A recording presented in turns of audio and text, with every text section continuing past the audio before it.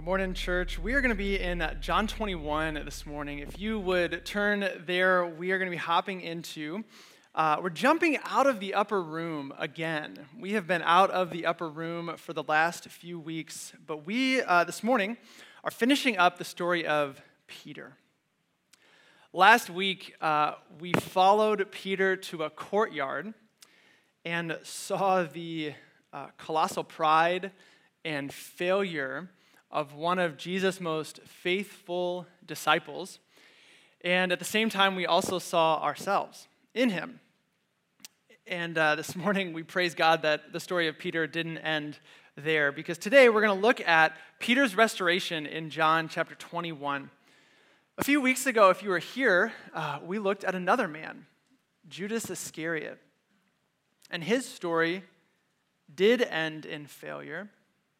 He was not restored to Christ. There was no forgiveness for Judas. And for each of us here today, we have two examples. We have two opportunities to follow how we respond in failure.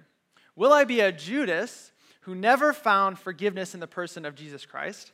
Or will I be a Peter who loved Jesus and found restoration and purpose? I can imagine there were a few questions on the minds of Judas and Peter after the moment of their failure, when Judas realized that he betrayed Christ, that it was him who let Christ into the hands of the Pharisees, and he was led to the cross. In the mind of Peter, after he denied Christ 3 times in the courtyard, I wonder what questions ran through their minds. And I think this one is a good candidate for both. Question that might have run through Judas and Peter's mind is, can I have purpose after shame? How can I recover when I have failed? Judas found no answer to that question. Peter did. And this morning, we're going to meet Peter on the shore of the Sea of Galilee, which is a very significant place for him.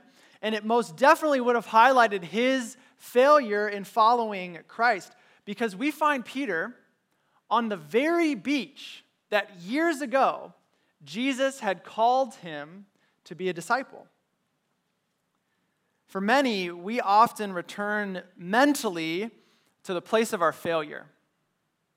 Sometimes we feel stuck and we find ourselves at night running over and over and over again in our mind the way that we have messed up. It seems like all of the interactions that we have with people, every place that we go, over and over again highlights our failure and our shortcoming.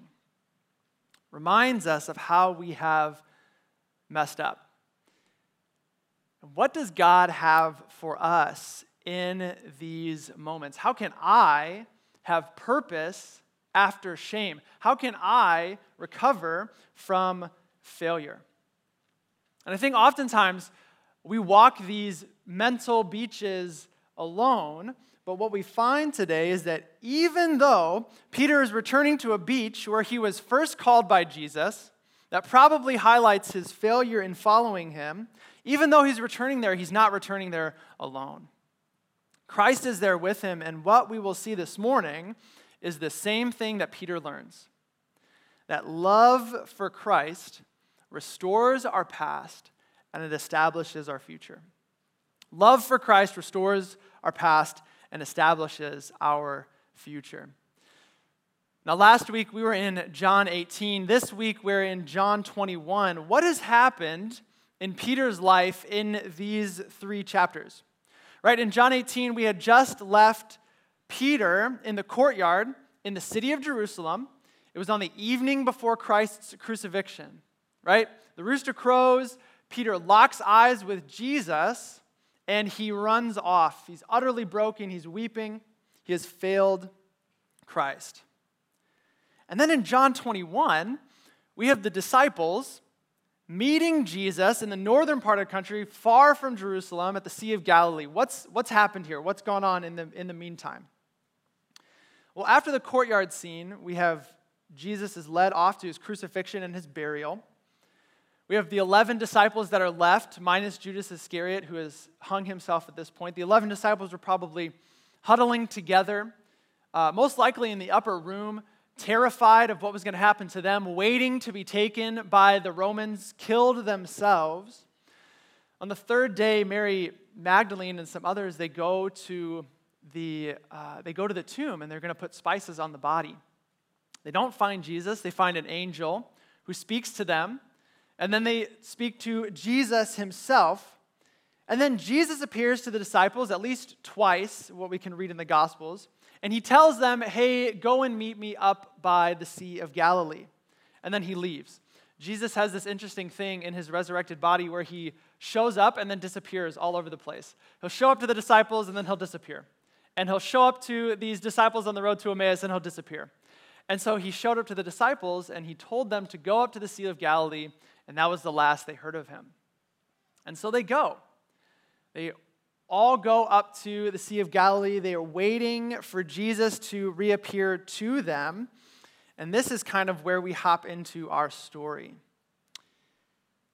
Right at the very beginning here in the Sea of Galilee, the disciples are probably sitting around hungry, waiting for Jesus to appear, not sure what they're supposed to be doing. And Peter is with 6 others around this sea, probably sitting on this beach. And Peter gets restless. He says, I'm going fishing, right? I'm going fishing. It's what I know. I'm going to go back to fishing. But it's a terrible, terrible night on the lake, and they catch nothing. They catch nothing.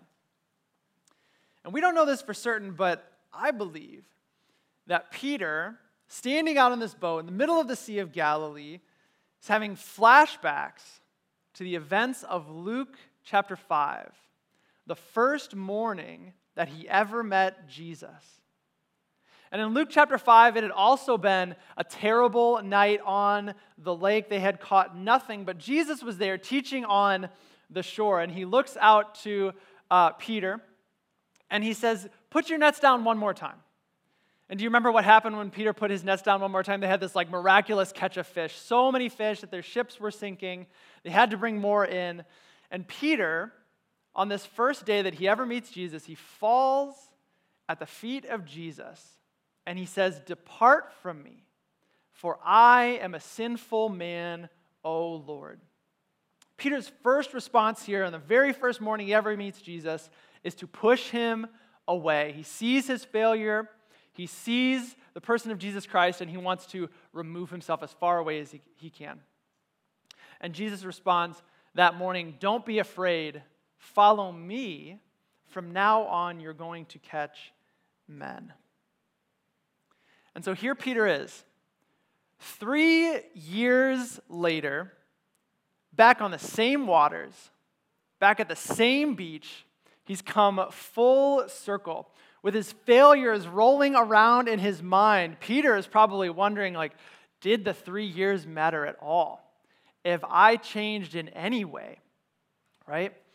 And then it's deja vu. There's this man on the shore, and he's telling them to lower their nets on the other side of the boat, and they do. And there's a miraculous catch, and the disciples realize that it's Jesus standing on the beach. And so Peter and the disciples go to meet him there. And before we get into this, I want to maybe take a moment to frame Peter's state of mind. What is Peter thinking? What is Peter thinking in this moment? He had just been so humbled by his failure, by his courtyard experience with Jesus, right? But Jesus was alive again. And Peter is probably wondering, do I still have a place with this man? Will this person still accept me? Do I have purpose after shame? Right? We have this bold Peter who is still hung over with failure. Bold Peter who is supposed to be a leader for Jesus. He's probably still ashamed. He's embarrassed. He is unsure of himself as he meets with Jesus on that beach. So let's dive into this story of Peter and Jesus' conversation. John 21, verses 15 and 19. We're just going to read verse 15 right now. It says this, this is the disciples and Jesus, when they had finished breakfast, Jesus said to Simon Peter, Simon, son of John, do you love me more than these? This is probably a very familiar scene to Peter. He had done this so many times over the last 3 years with Jesus, the disciples sitting around, Jesus is teaching. But at some point, Peter and Jesus, they get up to go walk the beach. And we know that at least John, the disciple, is following them. But it's a focused conversation between Jesus and Peter. And Jesus asks him, "Do you love me more than these?" What is Jesus asking here, right? Who are the these? What are the these in this question? And I think this is important for us to figure out because it gets to the heart of what Jesus is doing with Peter. And there are 3 possibilities here for what these mean, and I think only one real contender. But first, these could mean the fish and the nets. Maybe Jesus is pointing at the fish and the nets. Peter, do you love me more than you love your old life? Do you love me more than you love these fish and these nets? But this is already apparent, I think, in Peter's life. It never seemed like Peter really wanted to return to fishing for full time. So I don't think that this is the answer. Second, these could mean, do you love me more than you love these men? He might be pointing to the disciples. Peter, do you love me more than you love these men? Again, this is probably not likely. Peter always said that he loved Jesus most, right? There was nothing in Peter's life that would show that he loved the disciples more than he loved Jesus. And so it's probably not the men. What I think is the correct option focuses on Peter's heart issue that was laid bare in the upper room and in the courtyard. Peter, do you love me more than these men love me? What a razor-sharp question from Jesus. Let's think back to Peter in the upper room. What Jesus wants to know is if he, Jesus, is Peter's primary love. Does Peter love Jesus supremely? Or is Peter still concerned with how he compares to other people? Does Peter love Jesus supremely, or is he still concerned with how his love compares to John's love for Jesus or other disciples' love for Jesus? Let's think back to the upper room here. When Jesus washes the disciples' feet in the upper room, right, Peter loudly and brashly says, "You will never wash my feet, Jesus." And when Jesus says that Peter must be washed in order to have a share with him, Peter says, "Give me a bath," right? Wash all of me. Later, Peter declares that he's going to lay down his life for Jesus. In the upper room, Jesus says that he is leaving and the disciples can't follow him where he's going to go. And Peter responds, "Lord, why can I not follow you now? I will lay down my life for you." Public, bold, brash. Peter wanted Jesus to know that he loved him more than anybody, right? In the upper room, if Jesus asked Peter, "Do you love me more than these men love me?"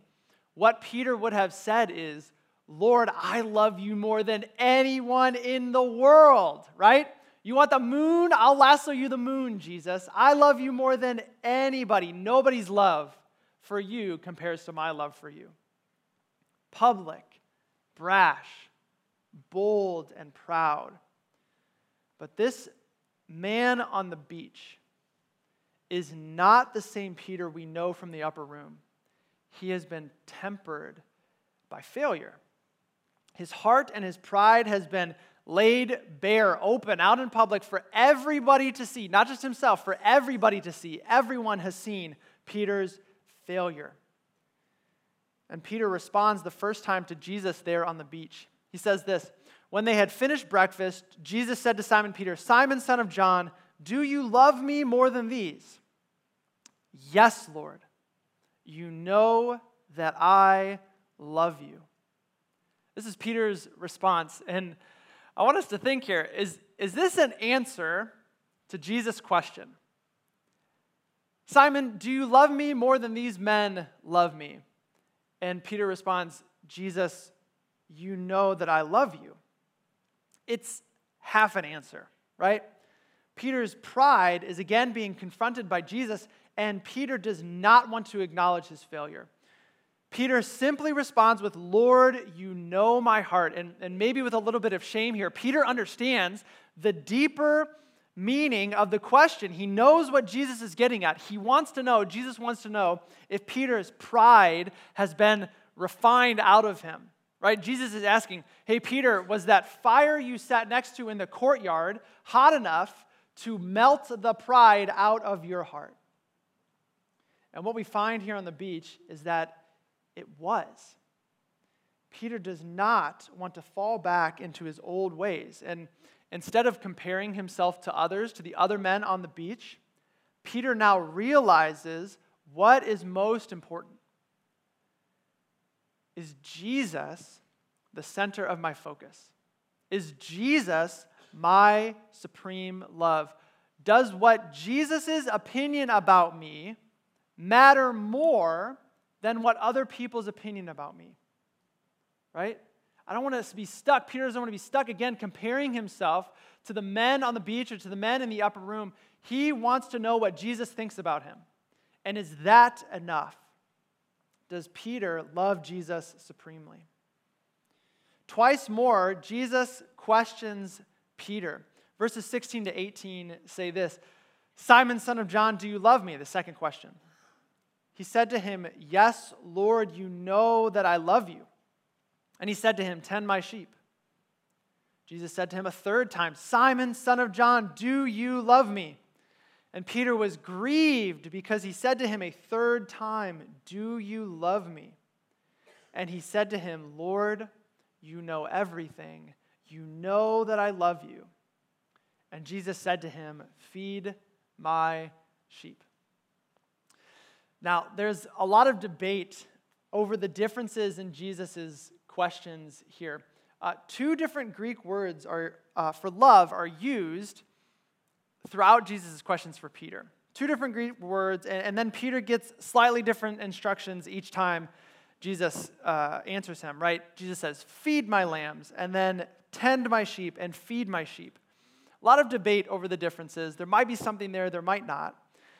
I don't think that there is much here in the differences. And even if there is, we can still understand the conversation's main point here. What is Jesus getting at? What is Jesus most concerned with when it comes to Peter?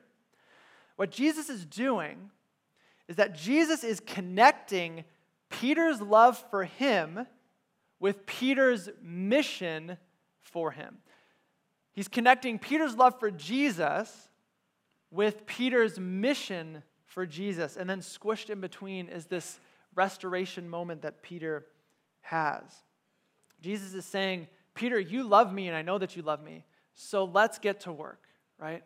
Let's get to work. You have gone through failure and I have refined you for a greater purpose now. The main point here in this passage is not the slight difference of the words, but in the number of times Peter is questioned and in Peter's heart response.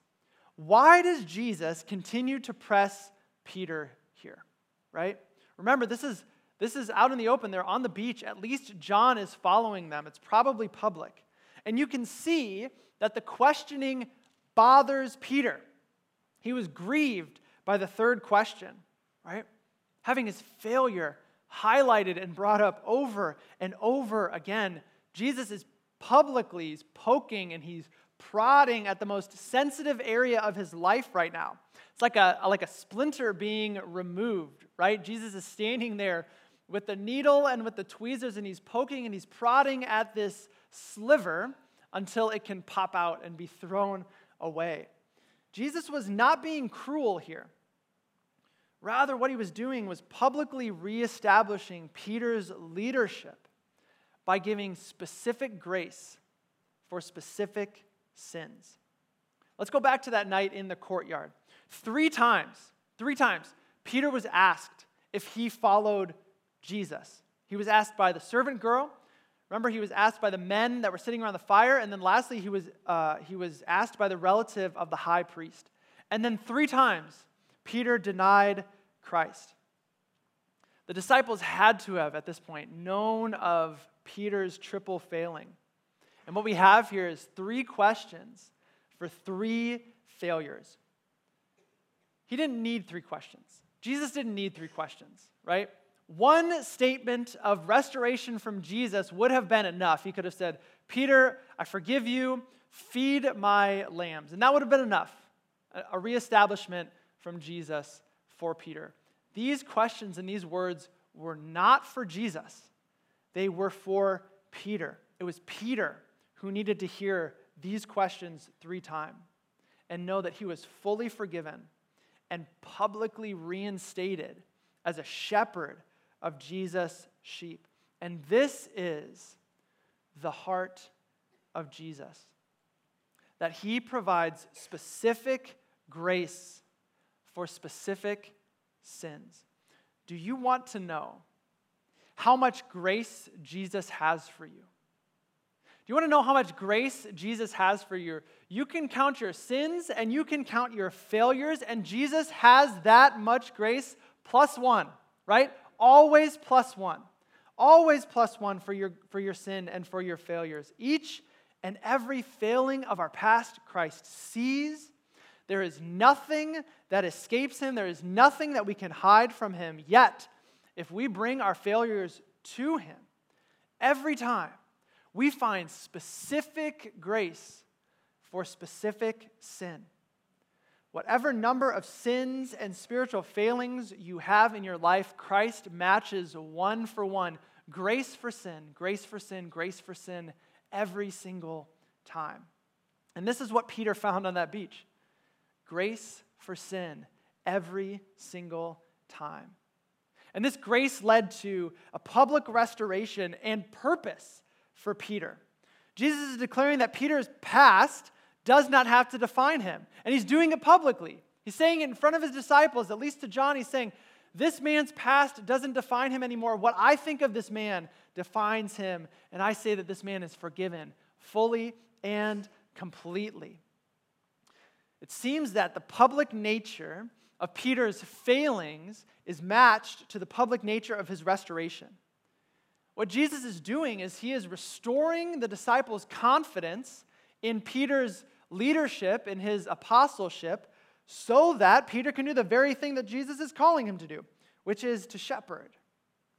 Jesus tells Peter to feed my sheep. Feed my sheep, Peter. What's he saying here? What's Jesus want Peter to do? What we find all throughout John 10 and many other places, Jesus uses this sheep language to describe his people and to describe his followers. John 10:27 says this, Jesus is speaking, he says, my sheep hear my voice, and I know them, and they follow me. What Jesus is calling Peter to do here is to care for Jesus' people, to care for Jesus' followers in the same way that Jesus cared for his followers, that Jesus cared for his people. Peter was to go and to be a shepherd, to be a guide, to be a leader. Jesus is giving Peter purpose after his shame. He's giving Peter purpose after his failure. And maybe just consider for a moment what all of the disciples were thinking after the crucifixion and after the resurrection. They're all looking around at each other, and they have all seen each other at their very worst.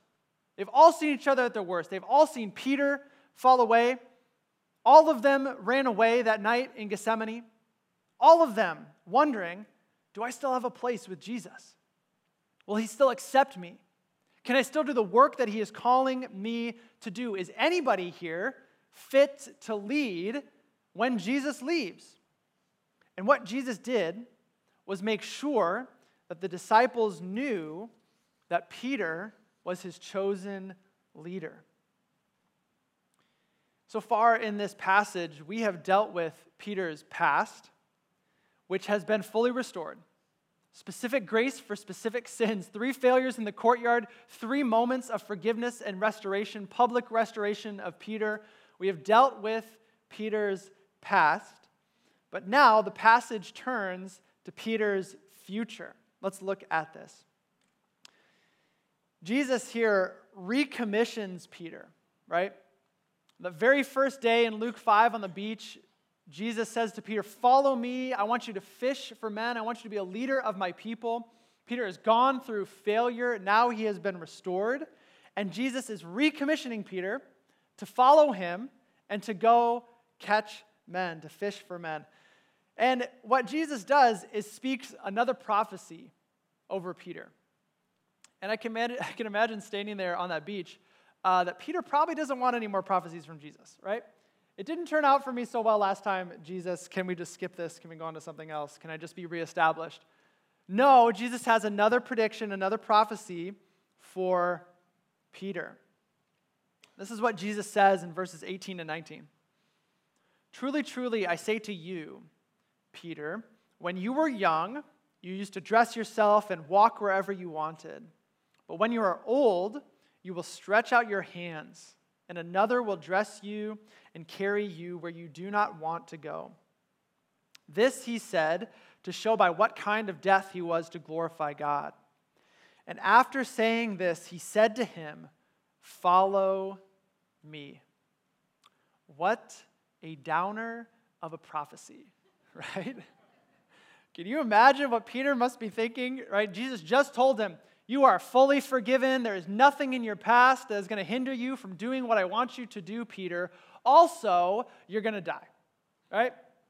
Also, you are going to die. High highs and low lows for Peter here, right? And sometimes following Jesus feels like riding an emotional roller coaster. So what is Jesus doing here, right? Why would he do this? Why would he do this to Peter? Sometimes, or what's Jesus saying here? Let's look at this. Let's get into this. So first, in these two verses, if you'll notice in these two verses, we have a statement from Jesus, truly, truly, and it ends with where you do not want to go. And then we have this parenthesis, and this is John. Remember, this is the book of John, and it's John writing this gospel. John is the one that is following Peter and Jesus in this conversation there on the beach. And so clearly, John wanted his readers to what Jesus was saying to Peter. Jesus was predicting Peter's death here, and then John clarifies and says, hey, Peter's going to die. And Jesus is telling him what kind of death he was going to glorify God by going through. Jesus is saying in this prediction that Peter, when you were young, you had freedom, right? You were able to dress yourself how you wanted. You were able to go where you wanted to go. But he says, when you are old, you will not have the same kind of freedom. What he says, and what I want to focus on here, is you will stretch out your hands. So we know from the explanation by John that what Jesus is speaking about is the specifics of Peter's death, the kind of death that Peter would die. And this kind of death that Peter actually died, and the specifics of this are debated as well. Some say that this phrase, stretch out your hands, was commonly known and was commonly associated with those who would be crucified on a cross. A prisoner would be laid down on the cross, and their arms would be strapped to the cross member, or their hands would be nailed to the cross member. They would literally stretch out their hands on the cross. And so some people take that, it was a commonly known phrase to say, hey, Jesus is saying that Peter is going to die the same death. He's going to die on the cross. Others say that there's not enough evidence for this, and that all we can get from this is that Peter is going to die at the hands of his enemies, that he's going to be led away somewhere that he doesn't want to go. Scripture doesn't record what kind of death Peter died. It doesn't tell us how he died. But what church history does tell us is that Peter was crucified. That Peter was most likely crucified under Nero in Rome, and that he asked to be crucified upside down because he didn't want to die in the same way that Jesus died. And so whatever we pull from this, whatever kind of specific death we pull from this, what we do know is that Peter died and lived in a way that glorified Christ. What we do know about this prophecy, and from this prophecy, is that Jesus is giving Peter a second chance, right? On the very same beach that Jesus called him in Luke chapter 5, and he said, follow me, walking through failure where Peter did not follow Christ, again, on this very same beach, we have a second chance. Peter, I am asking you to follow me even to a death you don't want. And what we find here in Peter's life is that with Jesus, Peter's failure is not final, right? Peter's failure is not final. Peter has a second chance here to redeem his statement from the upper room and his statement in the courtyard that, Jesus, I would lay down my life for you. This is what he said in the upper room. Jesus, I would lay down my life for you. And Jesus is saying here on the beach, here's your chance, Peter. You had said you're going to follow me and that you would lay down your life for me. You did not do it in the courtyard, but with me, failure is not final, and I am giving you another chance to do what you said you would do. Follow me, even to death, and perhaps even to death on a cross. And what's incredible about this prophecy is that Peter lived and served Jesus for over 30 years with this prediction hanging over his head. 30 years Peter lived with this voice of Jesus saying, you will have the opportunity to follow me into martyrdom. You will have the opportunity to die for me. What we know from those 30 years is that Peter did not waste his second call to follow Jesus. On the very same beach where Jesus first saw Peter, Peter's future is established because of his love and commitment to Jesus and Jesus' love and commitment to Peter. On this very beach that represents failure in following Christ for Peter, Jesus gives him a second chance. And if anybody here feels stuck on a beach that represents your failure in following Christ, he offers you the same chance at restoration and purpose that he gave to Peter. So the question is, how do I get there? How do I have purpose after shame? How can I be restored after failure? A few thoughts here as we close. The first thing that we find in Peter's life, and the first thing for us as well, is that we need to receive specific grace for specific sins. What area of sin is Jesus questioning? And have you received specific grace for it? Or are you letting that splinter fester? Right? Jesus is there holding the needle and holding the tweezer and says, let me do some poking and prodding here to restore your past and establish your future. Are we sitting in that uncomfortable moment? We shouldn't be ashamed of bringing our failures to Christ because he already knows them, right?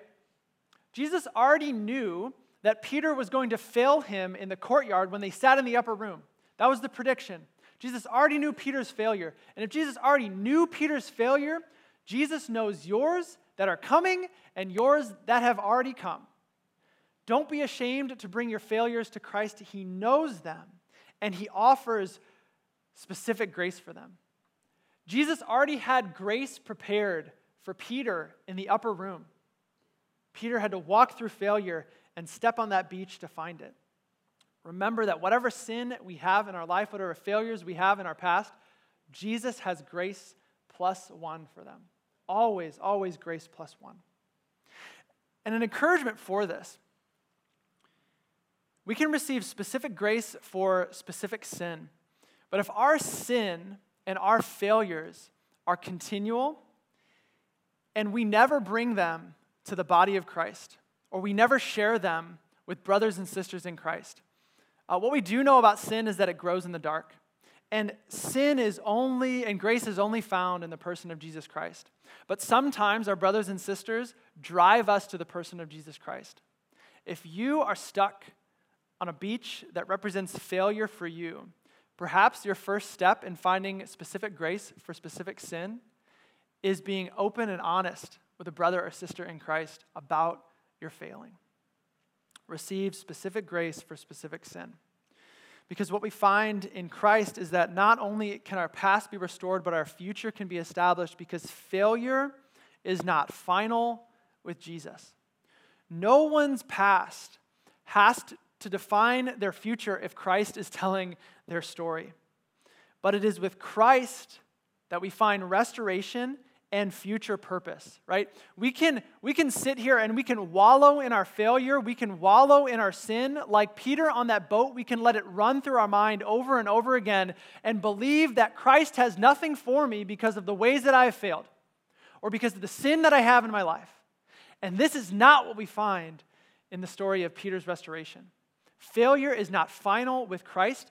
You still have purpose and you still have value to the body of Christ. Do not wallow in your failure and your sin, but get busy doing the kingdom work. And lastly, how Peter finds specific grace for specific sins, how Peter realizes that failure is not final. This core idea is that we are called to love Jesus supremely. This is the start to the path that we can find restoration for our past and establishment of our future. Because with us, Jesus deals with us every single day like he dealt with Peter. He offers us every single day the same offer that he gives to Peter. And I want to take a moment here and consider the questions that Jesus could have asked Peter on the beach. What could Jesus have asked? Jesus could have asked Peter, why did you deny me in the courtyard? He could have asked that. It's a fair question. Jesus could have said, hey, Peter, we need to talk about how you failed me. We need to talk about how you failed me. The question that we receive from Jesus every morning of our lives is not, why did you fail me like this? Why are you not as good as blank? Why can I not trust you with blank? The question that the Lord spears through our heart each and every day is the same question that he asked Peter, do you love me? What we find is that love for Jesus is the solution to all of the problems of our hearts. The last few weeks, we have looked at both Judas Iscariot and now we have looked at Peter the rock. Both experienced failure. Only Peter was restored by Jesus and is with him now. Failure is inevitable in our life. But when your heart and your pride are laid bare, when your failure is public and it is out in the open, will you go to the hanging tree like Judas?